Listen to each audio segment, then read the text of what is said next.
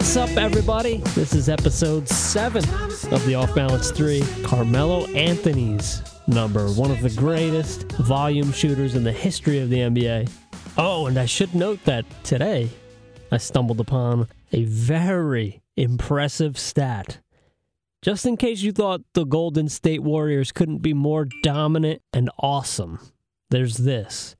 Draymond Green is the first player in NBA history with at least 1,000 points, 500 rebounds, 500 assists, 100 steals, and 100 blocks in a season. The first player in NBA history.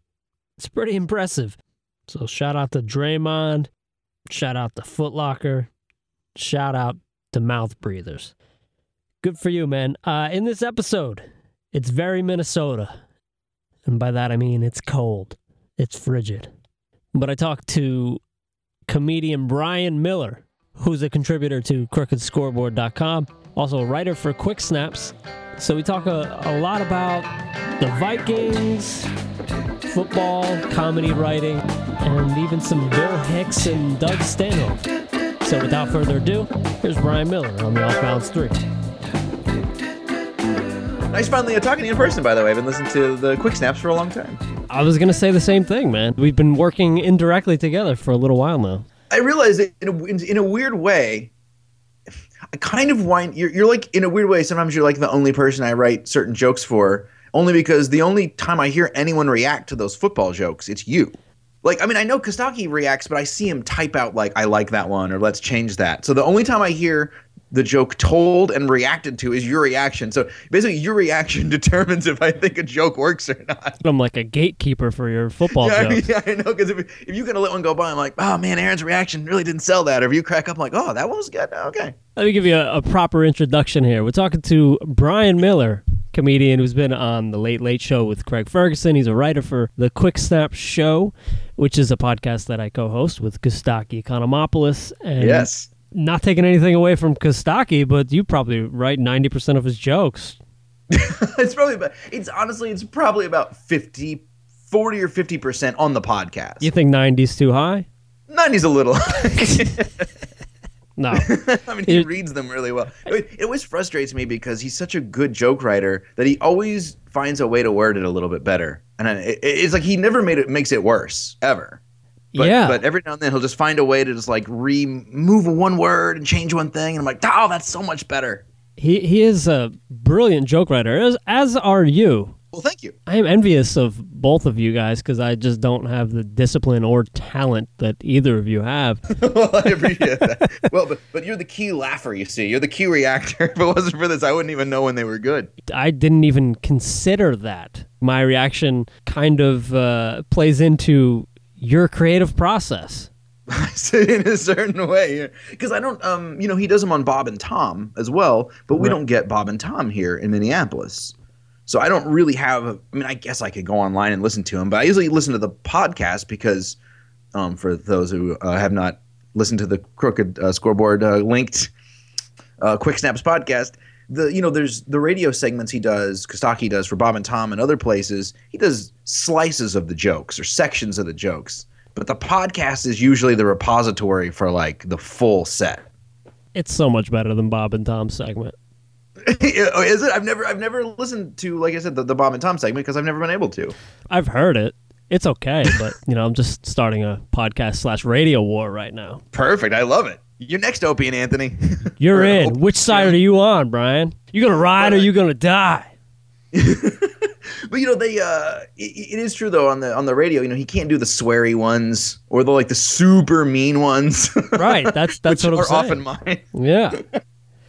But it's good to finally talk to you because we've been working together in a way, and I've actually been checking out some of your stand up, man. It's very funny. Oh, thanks. Thank you. Please tell someone in the industry. I guess I'm industry. I don't know. Hey. Yeah, you're industry. Seriously, I got to get you played on Raw Dog for sure. Yeah, no, that would be great. That would be great. Yeah. But you're obviously a big sports fan. Yeah, you know what's interesting? I've always been kind of a sports fan, but Kostaki's the one who got me into football. You're kidding. I was never like I used to watch high school football, especially when I was a kid. I lived in a really small town, Metropolis, Illinois, hometown of Superman. Wow. Not really, but that's what they say. Yeah. Who's they? It's the Town Fathers. It's a town of about 7,000 people in far southern Illinois, right by Kentucky. And in the 70s, this town, so it had been Metropolis, Illinois for many years. They signed a deal with DC Comics to let them become the official hometown of Superman. And they changed the street name to Lois Lane. And they changed the paper to be called the Daily Planet, even though it's weekly. And they have like a hokey celebration, and it's a whole thing. Holy cow. So how long did you live there? Oh, man. 9 years, I think. Okay. And then you moved to where?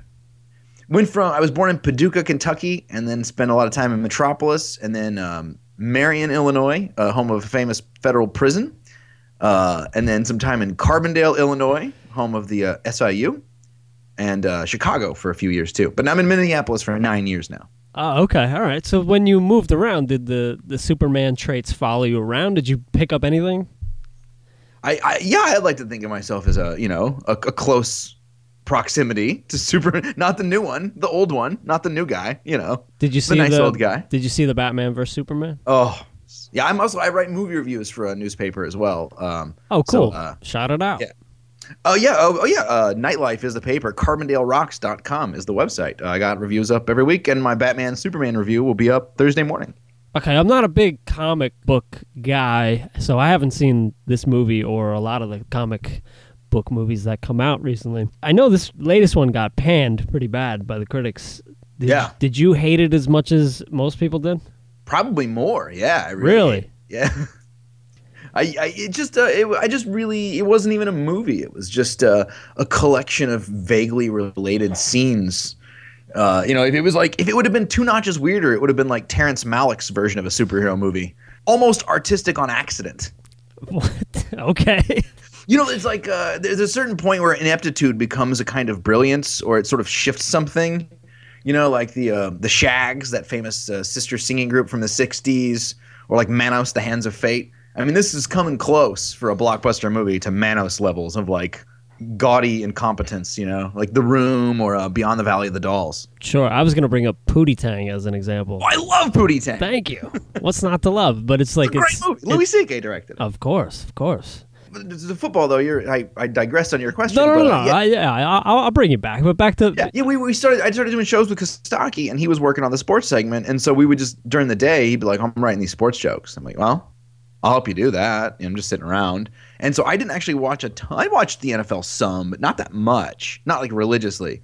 And then I started doing the sports jokes, and then I started watching football to write more jokes. But then I got crazy addicted to the NFL. And so now it's just like a problem that I have. So how has it become a problem for you? I mean, it's like, I just spend... I guess I can write it off as a business expense now.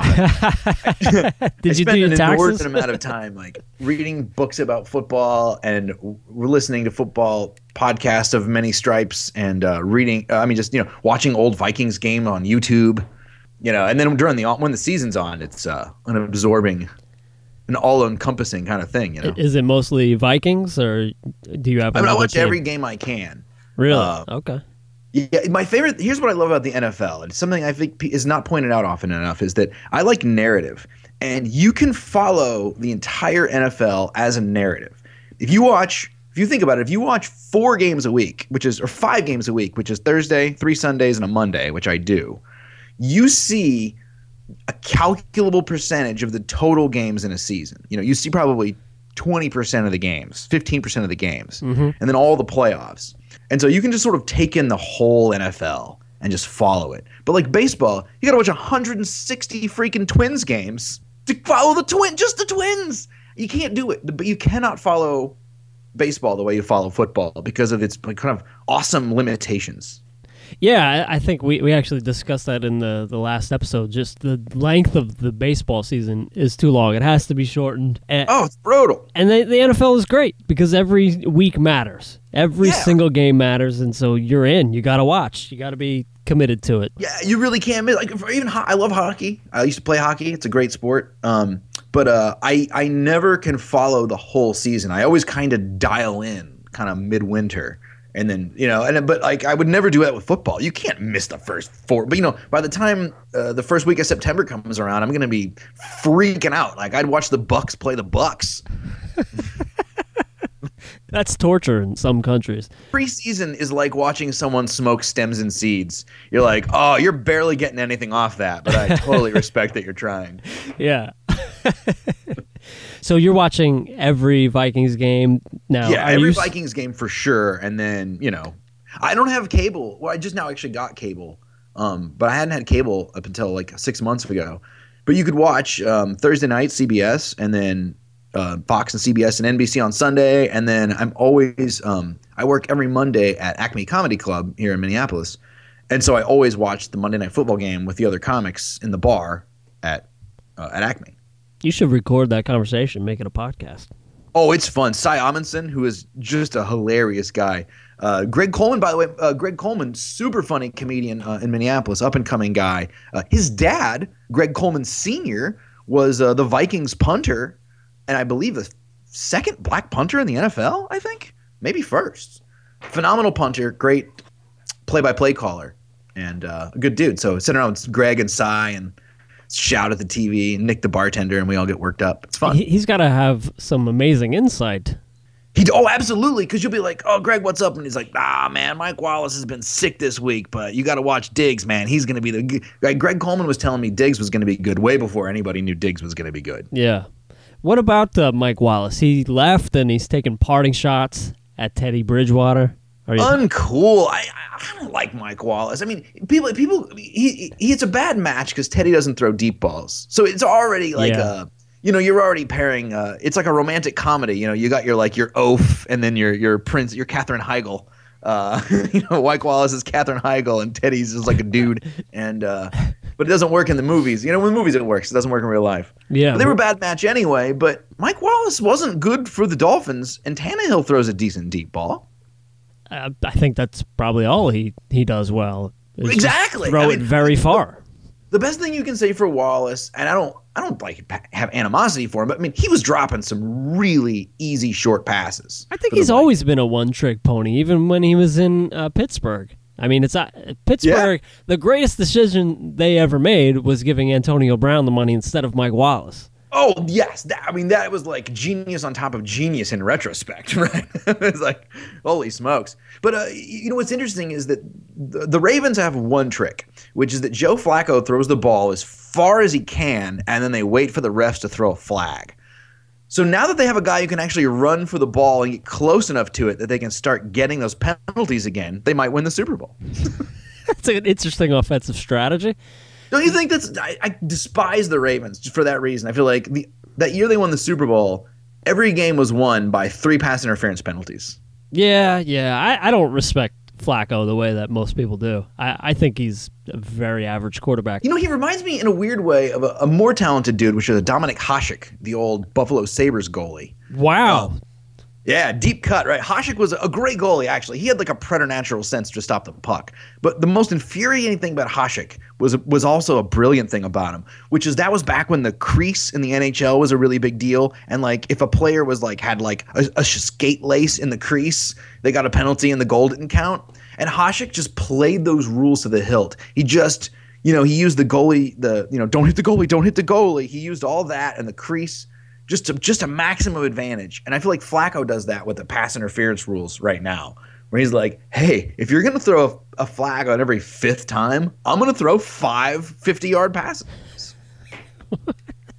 Why not, right? Why not? I mean, it makes great sense. Just like with Hasek, it's like, I can't deny that you should do that. He's like, I feel like I'm surprised Belichick doesn't do it more often. Well, I mean, Tom Brady is actually a pretty good quarterback. He could actually true. He could actually just throw it to the guy 50 yards away. He could do it conventionally. Yeah. What do you think of Jimmy Garoppolo? Do you think that he'll get a shot maybe this year? Maybe he'll get that 4-game shot that he was hoping for last year. Yeah, part of me almost thinks that Jimmy Garoppolo is going to be like he's going to be like one of those comedians who opens for a famous guy for so long that all he can really do is open for the famous guy. I feel like if you're a backup for too long, you just become a backup. People don't emerge 6 years in anymore with no experience. It's like, it's like you're at some point you just become Charlie Whitehurst and it's over. How do you feel about your coach, Mike Zimmer? Because from listening to Quick Snaps, the podcast, I love the guy. Oh, I think Zimmer is amazing. First off, I think he's just straight up a good coach. He's a really good strategy-wise and leader of men. Yeah, I mean, he took a squad that was the Vikings aren't talent deficient, but they're certainly talent unique. You kind of gotta they're kind of like the Vikings are like a tough cut of beef. Like you can make them good, but you got to know what to do with them. They don't have the obvious appeal of some teams, and Zimmer just knows what to do with it. And I think they're going to be strong next year. And also, I love a cranky old guy. Like I just love it, and so I love when he's cranky and short, and because he's never mean like Belichick. He's just like has no polish to him. Like he wouldn't even know what polish was. Tough Talk with Minnesota Vikings coach Mike Zimmer. Yeah, what do you want me to talk about? Yeah, hey Coach, Aaron Hodges here from Quick Snaps, the podcast. You've been banished to the mailroom basement for a long time. Now that you've been promoted, do you feel like you've finally been shown the proper amount of respect? Well, sometimes you wonder, but I have a lot of confidence in myself. I feel like I was destined to do this. For the first couple of days I've been here, that office upstairs feels really comfortable. So I'm excited about it, and I've told a lot of people I've got a chip on my shoulder. I want to make sure that 31 other teams know that I'm here and I'm ready. He's just all red-faced and scowly, and I think he's terrific. Would you change his voice if you could? He does have a little bit of a Dan the High Talker from Seinfeld going on, doesn't he? Yeah, I think that's what I love the most about him. It's just that the voice does not match the body. I would expect Tom Coughlin's voice to come out of him. Definitely. Although, I always have a feeling that, it's those things that make guys tough. It's like, why is Todd Gurley such a great runner? It's because his last name's Gurley. He had something to prove. He had Tom Cruise syndrome. He was born into it. He also might be a little bit stupid. You ever hear him talk? He might be. He might be. I don't know. The jury's out, but I'm sure we'll find out with Hard Knocks because he's going to be. I'm excited about that. I'm actually excited to see the team move. I mean, not the Rams, but I think it'll be interesting to see that process documented. You're just a big fan of moving companies, or? Oh, whoa. I mean, it'll be interesting to see what it's like for an NFL player to move, which we already have seen some, but then to see what's the process of. It's not starting a new franchise, and it's also bringing back this old franchise. But how are they going to try to sell it?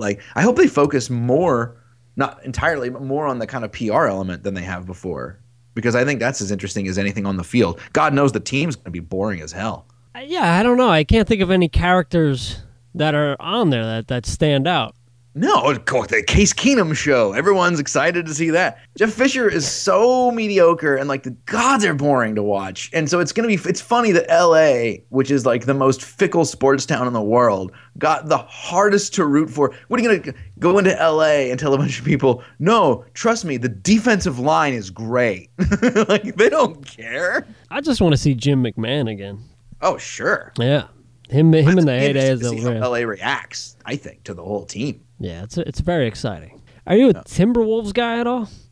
No, I'm not a basketball guy. That's probably a sport that I probably could name 10 NFL or NBA players. Maybe 10. My little brother told me today that he was going to abandon the Knicks, and I felt like he was confessing that to me, and I thought that was very strange because I've made it pretty clear that I've abandoned the Knicks and I'm no longer a fan. So I was like, buddy, you don't have to run this by me. He's like, I'm thinking about maybe becoming a Timberwolves fan. And I said, I think that's a great choice between Andrew Wiggins, Zach LaVine. Oh, I know Andrew Wiggins, and Wiggins, and Kevin Love. I know Kevin Love. There you go.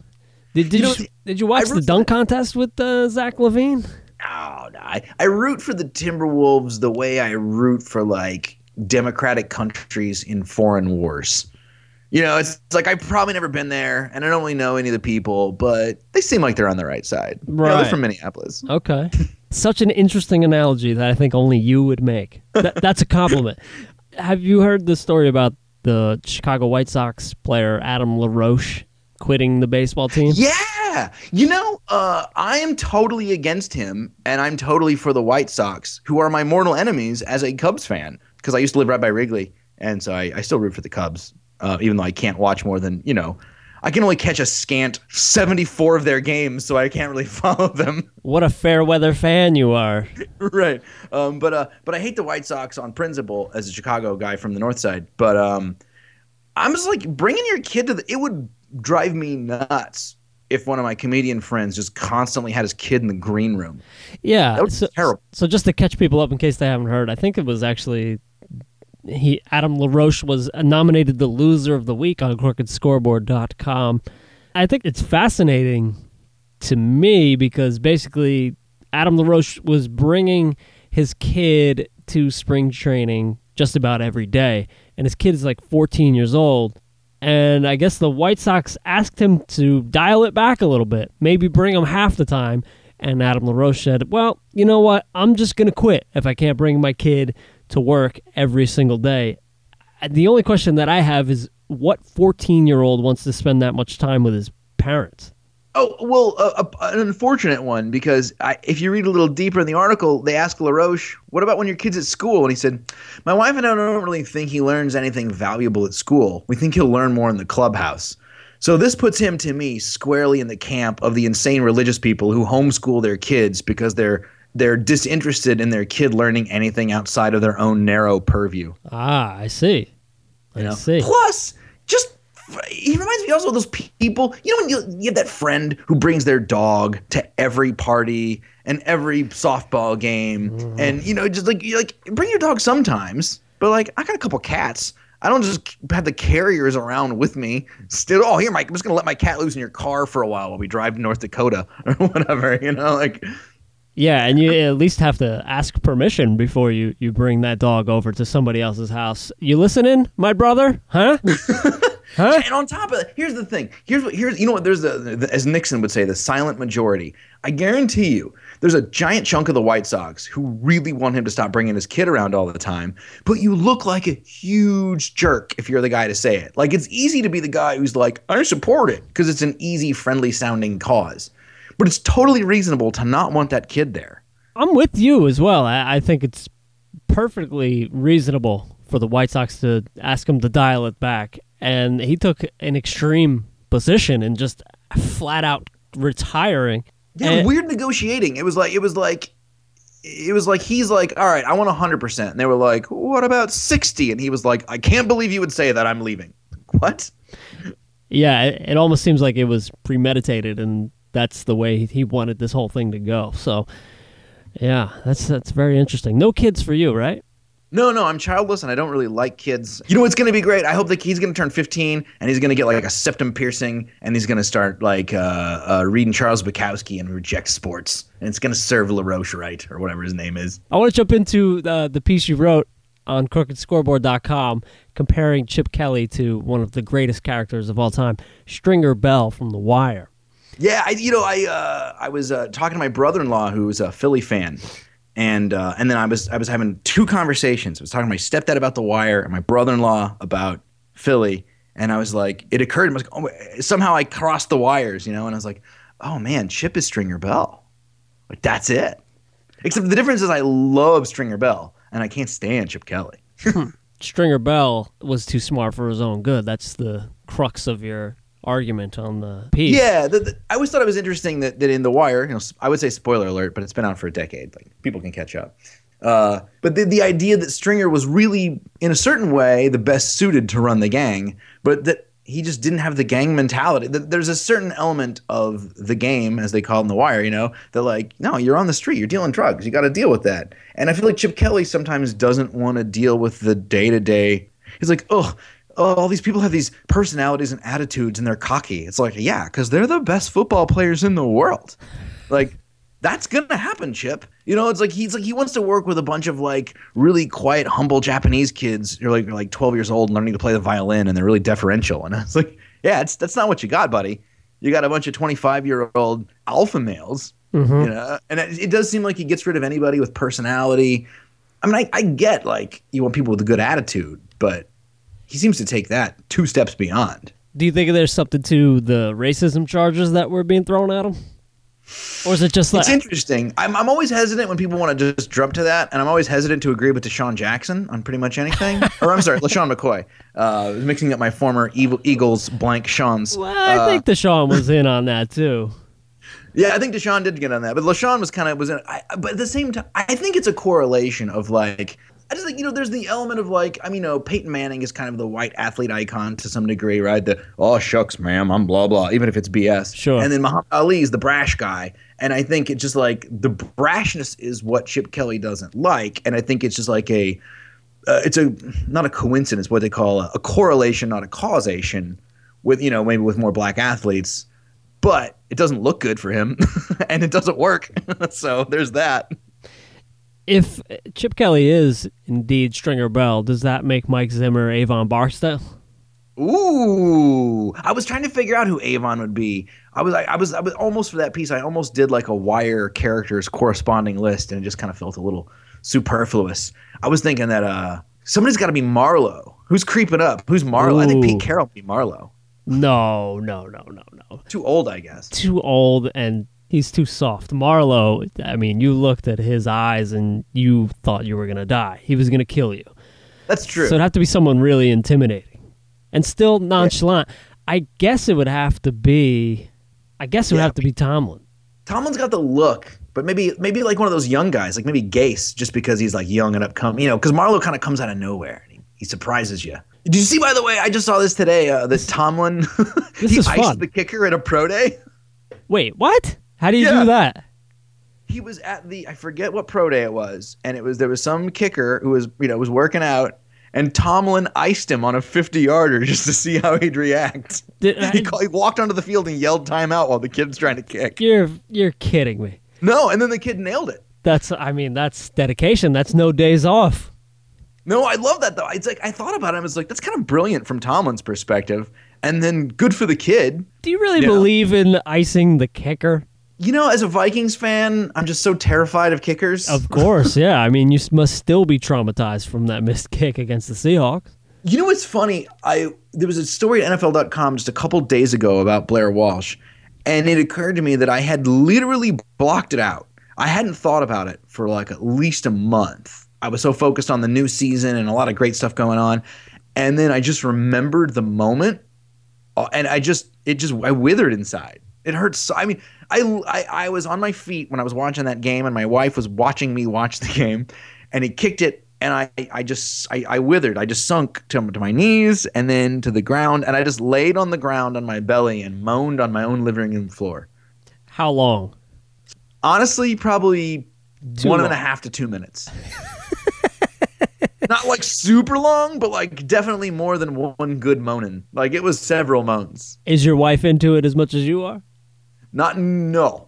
But she's not an anti-football lady. Yeah. And my wife is a very smart lady. And so she does work, and she kind of half keeps up with the games. But she's sneaky impressive when she makes she'll like know weird rules or like semi-obscure player names. Or she impressed she's a corporate lady, but there's like a kind of a warehouse component to her office. And these dudes were listening to radio, and I guess Dave Damashek was on. And she walked in, and she just heard his voice, and she goes, "Oh, you guys are listening to Dave Damashek." And they were like, "What the hell?" Is that a Minneapolis radio guy? No. Dave Damashek is he used to write for The Man Show. He has a podcast on NFL.com. And I just generally am a big Damashek fan. I've always thought he was Adam Carolla's sports guy back in the day. I've always thought he was really funny. I got to keep up with The Man Show spinoffs. Yeah. Damashek's breaking out of the mold only 15 scant years later. I'm surprised that Doug Stanhope appears to be a very big NFL fan. I wouldn't picture that from him. Oh, he's nuts. Stanhope, I've had the good fortune to get to hang out with him a couple of times. And what's funny is that for all his kind of iconoclastic comedy, which is totally honest and amazing, he's kind of just a dude. He's a really genuinely regular kind of blue-collar guy. I just looked up iconoclastic. In fairness, to stuff with Stanhope, but he's still smarter than me. You're way too smart to be talking to me. Thank you for blessing me with your presence.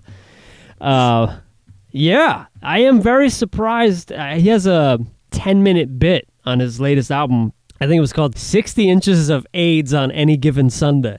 I don't know. Heard that you yet. haven't heard it? Oh, it's so good. It's so good. He kind of talks about people making a big deal out of supporting charities and doing a fun run for no reason. Like, just donate the money. Like, you don't have to bother going through the motions of this stupid event. Just donate the money. And then just talks about how much he loves football. And I couldn't believe it. It just seems... That's why he's a real iconoclast. That's why he's a genuine... a lot of people fake... Like, I love Bill Hicks. He's my favorite comedian of all time. But a lot of sort of fakers out there, they sort of pick... You pick a position like gay marriage, which if you're in a city, people are probably on board for. And then you go, there's a lot of people out there who don't appreciate gay marriage. Those guys suck, right? And it's like, that's not really taking a bold stance when you are where you are. I agree with it.